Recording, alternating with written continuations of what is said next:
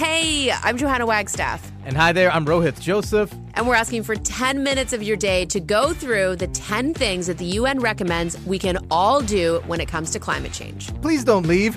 No. And also, the things aren't new. We are just wired to not do them. We promise you to help you figure out your brains, and you and your people can make better choices to combat climate change. 10 Minutes to Save the Planet is available now on CBC Listen and everywhere you get your podcasts. This is a CBC podcast. I think the amazing thing about hip-hop is that regardless of the culture that adopts it, it becomes a music of resistance. We've been looking at hip-hop around the world for the 50th anniversary of the genre. And today on the podcast, we're going to look at how hip-hop's arrival changed music in Korea.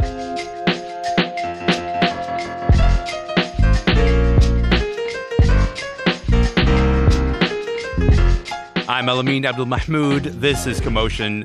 Listen, all year we've been looking at hip-hop's roots. It's been a celebration of hip-hop turning 50, so we've looked at hip-hop scenes across Canada and around the world. And on today's podcast, we're looking at hip-hop in Korea's massive music market. So I talked to Hae Kyung. She's a senior lecturer in music at the University of Liverpool. Listen, we can't cover the entire history of Korean hip-hop in about 15 minutes or so, but Hae Kyung gave us a good place to start. So we begin in 1992 when the hip-hop group Sotaeji and the Boys were emerging. They released a song called I Know, and it became a phenomenon. 난 알아요 이 밤이 흐르면 유유유 그대 떠나는 모습을 위로하고 마지막 키스의 슬픈 마음 정말 떠나는가. That's a jam. That's a bit of I Know by Sotaeji and the Boys. I asked Hae Kyung about what she remembered about the early days of hip-hop in Korea. Oh, that was really sensational. First time when Sotaeji and the Boys performed, everyone just went so amazed and really fascinated by a completely new form of art and what they were singing about, because it was so rebellious and so different from what it was. So especially young generations, they just absolutely loved it. His nickname was Cultural President. He was the president of the new Korean culture. I'm glad that we were starting there because we asked you to pick 5 songs to walk us through this history of Korean hip-hop. And the first song you chose is Taeji by Koo Chang-mo from 2021. He pays tribute to the beginnings of Korean hip-hop in the early 90s by name-dropping the artists that you just named, so Taeji and the Boys. Let's listen to a little bit of it.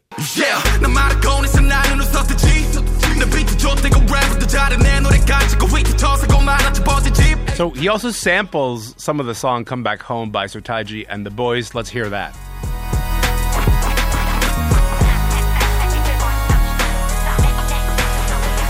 Hae Kyung, why did you choose to start us off there?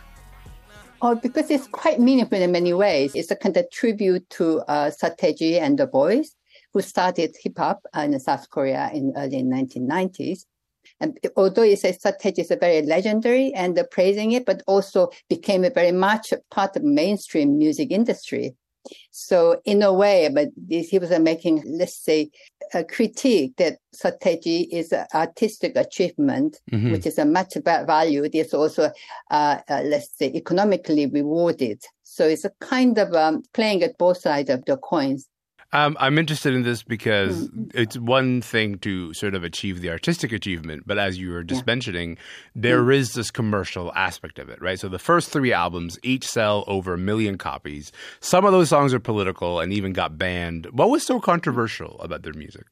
I think probably they were very open about the social issues and the corruptions and inequality. And another thing was also a very stifling education system in South Korea. But this is not just in South Korea because it's a common kind of a problem in East Asia in general. But no one like Sotaeji did it so well because he just opened a can of worms. The other hip-hop rappers, for example, Epic High and many other ones, they followed the suit and then they will become even more sharp, assertive about some of the issues, very, very specific, even without really naming the name of person, but they can be really sharp about criticizing all the injustice and the things.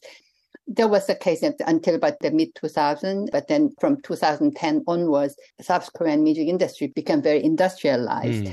K-pop became more mainstream, and South Korean hip-hop became kind of very much part of that industrialization of popular music in Korea.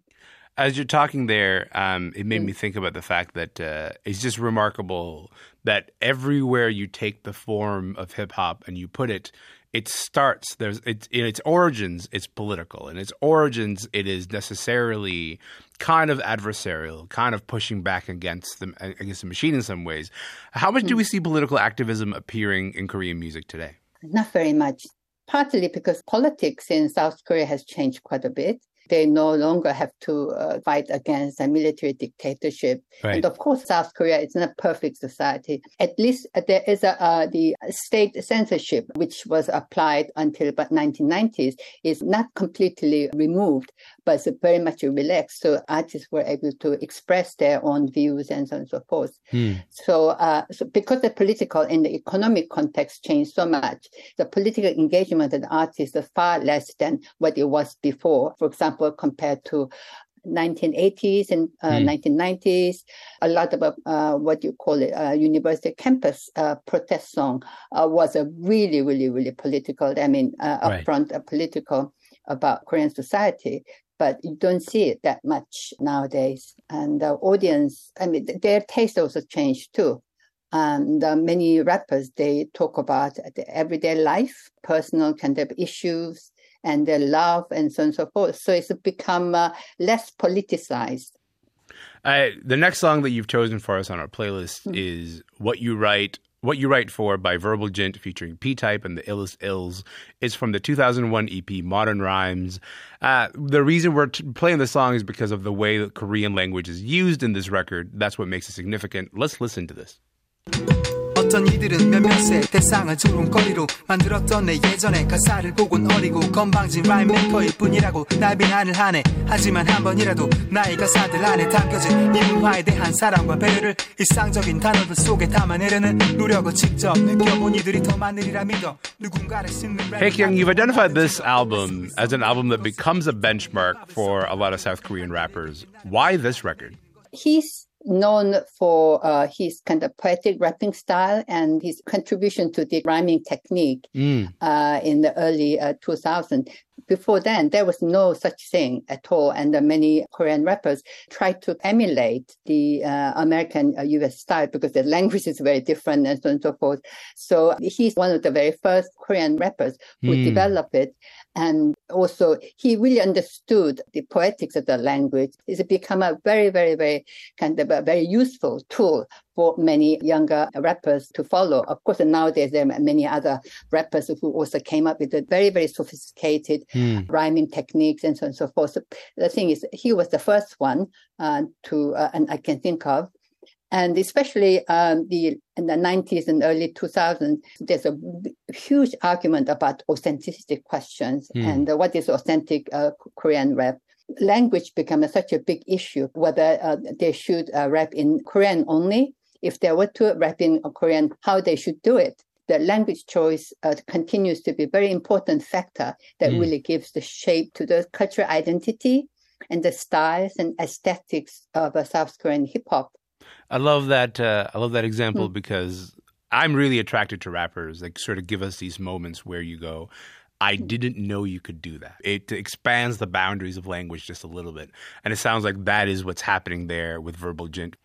I want to talk about one of the biggest rappers in the world right now, which is Suga from BTS. He released a solo album, went on tour earlier this year before starting his military service. You picked the song Daechwita. It incorporates a lot of traditional Korean sounds. Let's listen to some of it. Yeah.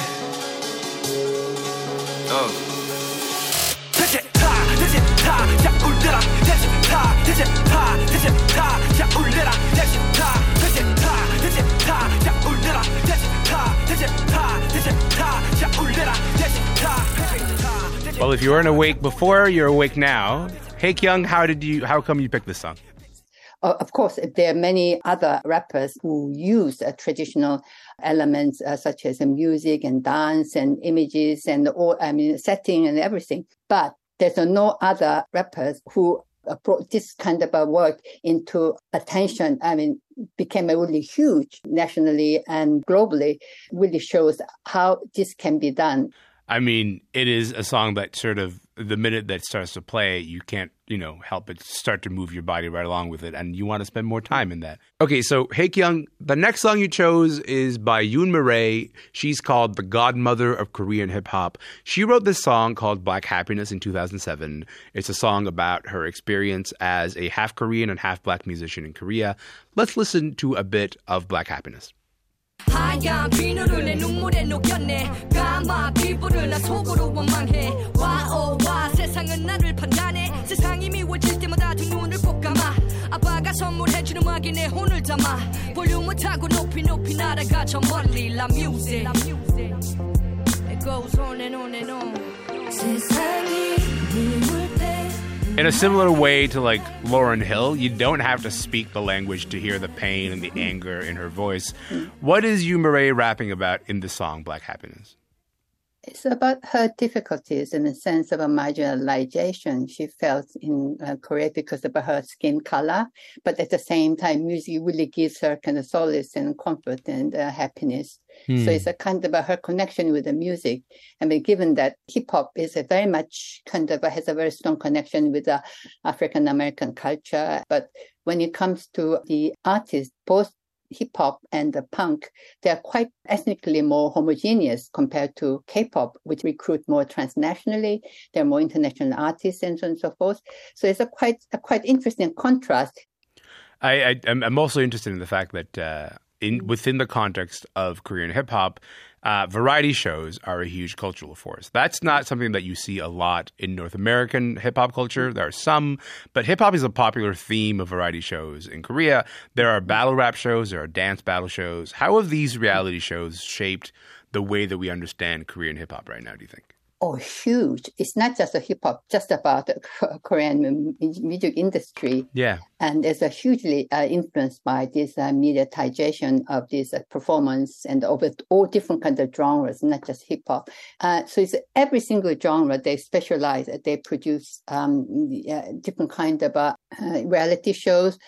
And the many rappers, their career is very much now is supported by these TV programs. So that means that they have a kind of income and good revenue and the reputation. They shoot up to kind of a big stardom and so on and so forth. But at the same time, this kind of format emphasizes and encourages a certain type of rapping styles and the competitiveness, a sheer competitiveness. So for the interest of a kind of viewing rating, on the one hand, it's really great, but on the other hand, it really kind of, let's say, limit a diverse and a more richer kind of development of hip hop in terms of the content, especially the lyrical content. It's a very entertaining, but that's the beginning and the end of it. So that is a kind of a shortcomings. These shows, these competition shows, are kind of framed differently, right? Like rap competition show, Show Me the Money, premiered in 2012. That was the only hip-hop show on Korean TV at the time. Then a few years later, they make a spin-off for female rappers called Unpretty Rap Star. First of all, what a name, Unpretty Rap Star. Second of all, what does that tell you about the attitudes towards Korean women in hip-hop at the time? It's quite problematic, of course. Unpretty. I mean, why do you have to be unpretty in order to become a rap star? Yeah. So that's a kind of a misogyny there. But at the same time, a lot of female rappers found a kind of opportunity to develop their career, which otherwise would have a very little kind of opportunity. There's one rapper called Youngji Lee, who won many different kind of reality shows, including competing against the male rappers as well as against other female rappers. It really gave shape to her career. She was one of the kind of beneficiary of that program. Yeah, it sounds like quite a force to be winning all those programs. Yes.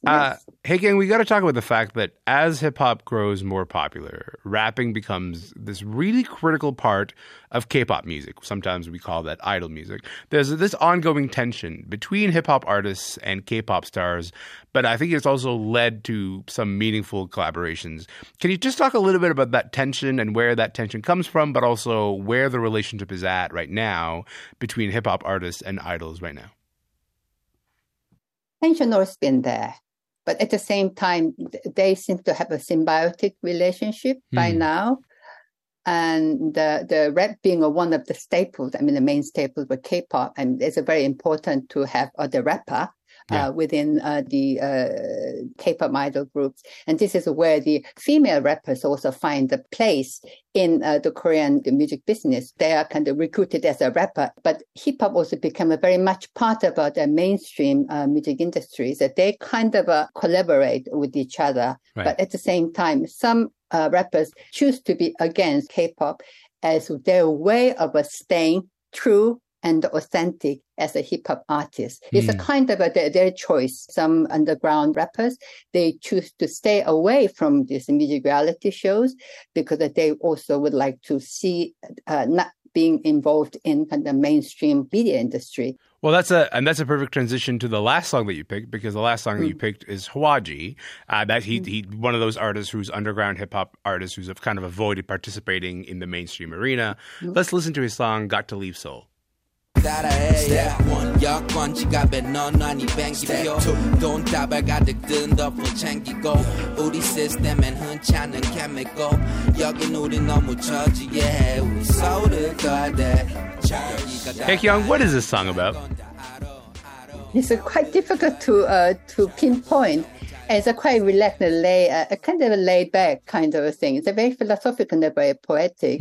And he simply said he wants to get out of here. He wants to leave the city and then lead a life, really free life, and also free from capitalism, all this rush and sort of corruption and so on and so forth. He said, I want to pick up my passport and get out of here. So it's a quite really, really relaxed, but not really talking about giving any kind of particular kind of reference to any individual or a situation. So it's a quite abstract. It's very abstract. Yeah. So as K-pop grows more dominant globally and it makes piles and piles of money, this conversation around cultural appropriation is getting louder. It's also getting more complicated. I would say particularly because K-pop idols have been criticized for appropriating Black American hip-hop aesthetics, styling their hair in twists or cornrows or wearing do-rags in the videos. Where are we now in this conversation around this idea that K-pop is appropriating something from hip-hop? It's a really difficult question. And in the Korean music industry, race is one of the issues which they don't want to touch. Politics and the race are two things which the Korean music industry choose to not get involved too much. So that probably very much reflects the way many Korean artists seems to be. They can be political, but when it comes to race, they seem to be less informed, not very much conscious of the implication as much as they should have. Another thing is that they don't really separate in hip-hop culture what is aesthetics, the American or African American. So from their point of view, for many of them, it's American. It's not a specifically African American thing. This seems to be slightly kind of colorblind choice they seem to have. Yeah. And sometimes it backfires them quite often. But I think in a way, the hip-hop artist probably is even less sensitive. I shouldn't say this, but I think to some extent, the K-pop artists are far more sensitive toward this cultural appropriation. For example, BTS, when there was the Black Lives Matter, they made a huge donation. They spoke for these kind of issues and so on and so forth. So because they have the voice, everyone will hear. Whereas some K-pop artists or hip-hop artists, they probably don't think the racial issue in the popular music industry globally and locally is a very, very serious matter. I think there are a long way to go for everyone to realize how significant and important it is. But I'd like that answer because, it suggests, like all things, that it's a little bit complicated, right? Like the idea that that hip-hop has been so incorporated into so much of K-pop during a moment where hip-hop itself has kind of become the dominant culture in pop music in North America anyway, right? And there's like a borrowing, but like are we borrowing specifically from Black Americans or are we borrowing from hip hop being like this main dominant force in North America. And maybe there are still conversations to be had about where that borrowing really is coming from. Do you see anybody trying to like change or lead those conversations as they happen right now? I'm not quite sure, but the thing is that borrowing in K-pop industry is that they borrow from just about everywhere and anywhere. Right. Yeah. Plus, many of the producers and the composers are African American, the artists. So, I mean, there's, you name it. Some of them, many prominent the hip hop producers and the artists, they are very much involved in the production of K-pop, which is a globally internationally produced music, which has a K-pop label. Yeah, K-pop as a label. So in this case, how do you kind of which part is a cultural appropriation, which is borrowing, or which is a kind of a collaboration? Yeah. And I think what you're getting at is an even larger conversation within hip hop as to whether hip hop becoming a large pop music force dilutes what hip hop is supposed to be about and who hip hop is supposed to be for, because there are plenty of artists who will tell you we have long gone past the time when hip hop is a specifically black music that's specifically made for black people. It's now kind of entered into a hyper acceleration era that is almost similar to like what happened with jazz or what happened with blues. It sort of migrates beyond the specific confines of the people who made it, right? Yeah. But at the same time, I think the recognizing and paying respect, tribute to its origin is really, really important. It's really, really, really important, because without it, we're not getting anywhere, and also we'll be stealing the kind of someone else's kind of a heritage. Yeah. Well, Haekyung, you wanted to end this playlist with J-Hope, Becky G, Chicken Noodle Soup. Why Chicken Noodle Soup? Oh, first of all, I love this song. I think it's wonderful. It's really, really, really wonderful. Yeah. And in many ways, it probably shows what is really happening globally. Not just about the hip hop, but what is really happening in the global music industry. The non-English language popular music, like a K-pop and Latin pop and the reggaeton, are becoming increasingly prominent. Yeah. So they're no longer kind of marginal. Another thing is which I like about this song is because this song is a cover of a Chicken Noodle Soup by Afro-American artist Webster and Young B in 2006. What I like even more about this, a U.S.-born Latin American pop star Becky G, and the rapper and the dancer J-Hope. So they're kind of doing together, and the K-pop and the Latin pop meeting together, and they're performing in Korean, English, and Spanish. I love it. I think this is how I think a wonderful music can meet together, and there was a really beautifully produced music video, and they're fantastic artists. Chicken noodle soup, chicken noodle soup, chicken noodle soup with a soda on the side. Chicken noodle soup, chicken noodle soup, chicken noodle soup with a soda on the side. From Gwangju 한거시기 again. That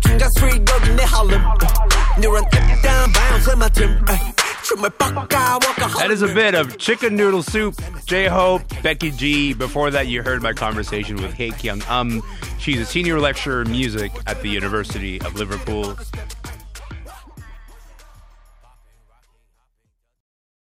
Hey, I'm journalist Sam Sanders. I'm poet Saeed Jones. And I'm producer Zach Stafford. And we are the hosts of a podcast called Vibe Check. On Vibe Check, we talk about everything. News, culture, and entertainment, and how it all feels. That's right. We talk about any and everything on our show, from real-life issues like grief to music and movie critiques. And that barely scratches the surface. Yes, indeed. And it doesn't stop there. We have got a lot to say. So join our group chat, Come to Life. Follow and listen to Vibe Check wherever you get your podcasts.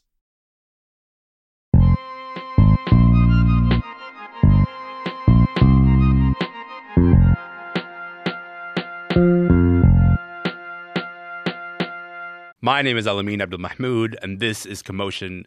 Look, when you think of the Beatles, I imagine a few things come to mind, right? One of the greatest bands of all time, a band that shaped how we think about pop culture or pop music, how we think about fandom, how we think about what is even possible for an artist to achieve. What you probably don't hear that much about is the impact that the Beatles' style and fashion had on pop culture. Deirdre Kelly is a journalist and a longtime fan of the Beatles. I spoke with her earlier this year about her new book, Fashioning the Beatles, and I wanted to know what made the Fab Four style something that she wanted to write a book about. Oh my gosh. Well, for me, it's so impactful when I look at them.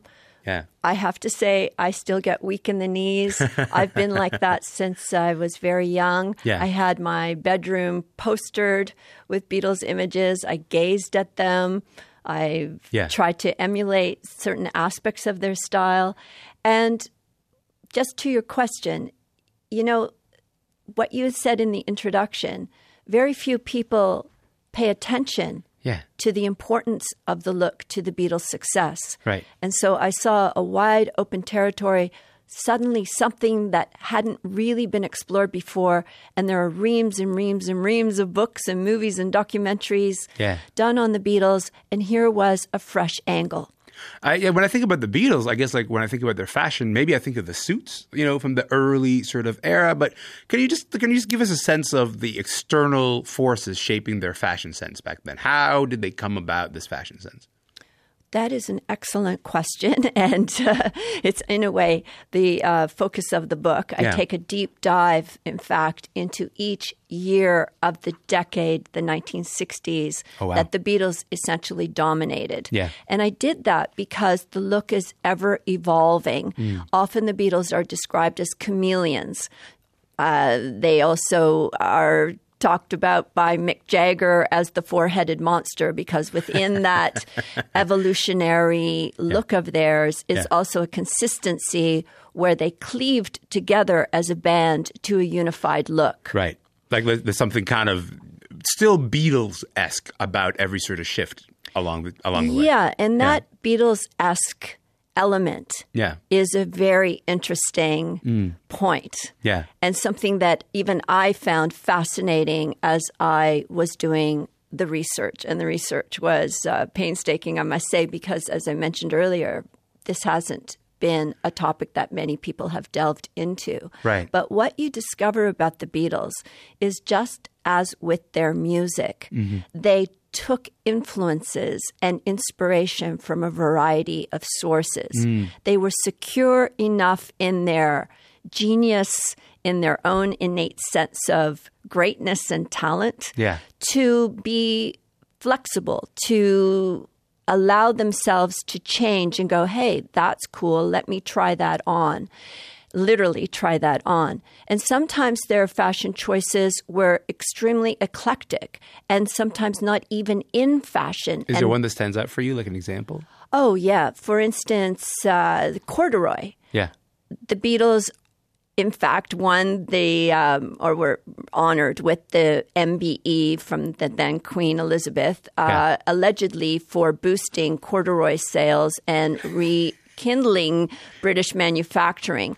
And corduroy is a fustian fabric that was delegated to the working classes, to the labor classes. It was not in fashion. This was something that you wore to work in the factories, in the fields. And the Beatles really dug this fabric because they were deeply anti-conformist, anti-establishment. Yeah. So that was also a deliberate choice on their part. And so then when they take a fabric that isn't popular and they make it popular, it becomes fashion. I'm sure some of us are wearing it today. Right. I mean, listen, fall season is corduroy season for a lot of people. I guess, listen, last question, leave it here. If you had to, I'm going to put you on the spot and say, if you had to pick one Beatle who had the best sense of style, who would it be?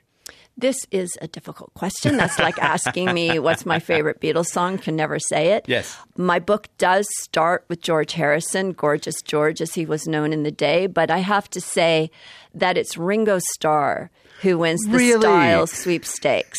Ringo, hey, he took his name from his penchant for wearing a multiplicity of rings. Yeah. So right away, you know, this is a guy who's deeply interested in his look and his visual presentation. Yeah. And throughout his career with the Beatles, he not only, like the others, jived with the times and took trends and Beatleified them, but he always had a polished look, and he was very bold in his color sense. Yeah. Those of us who may have seen the Get Back movie might remember the lime green suit that he walks in, and then he also loved pattern. Yeah. And today, Ringo is still rocking hard at 83, and his style is impeccable.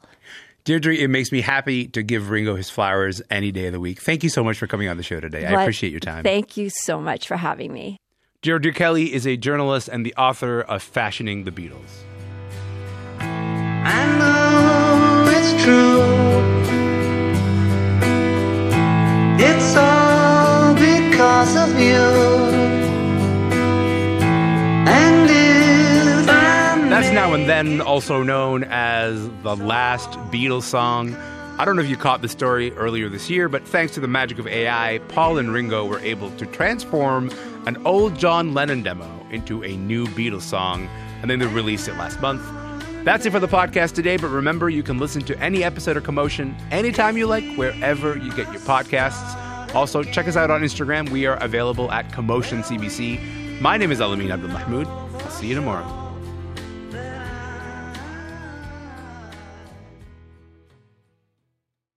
For more CBC podcasts, go to cbc.ca/podcasts.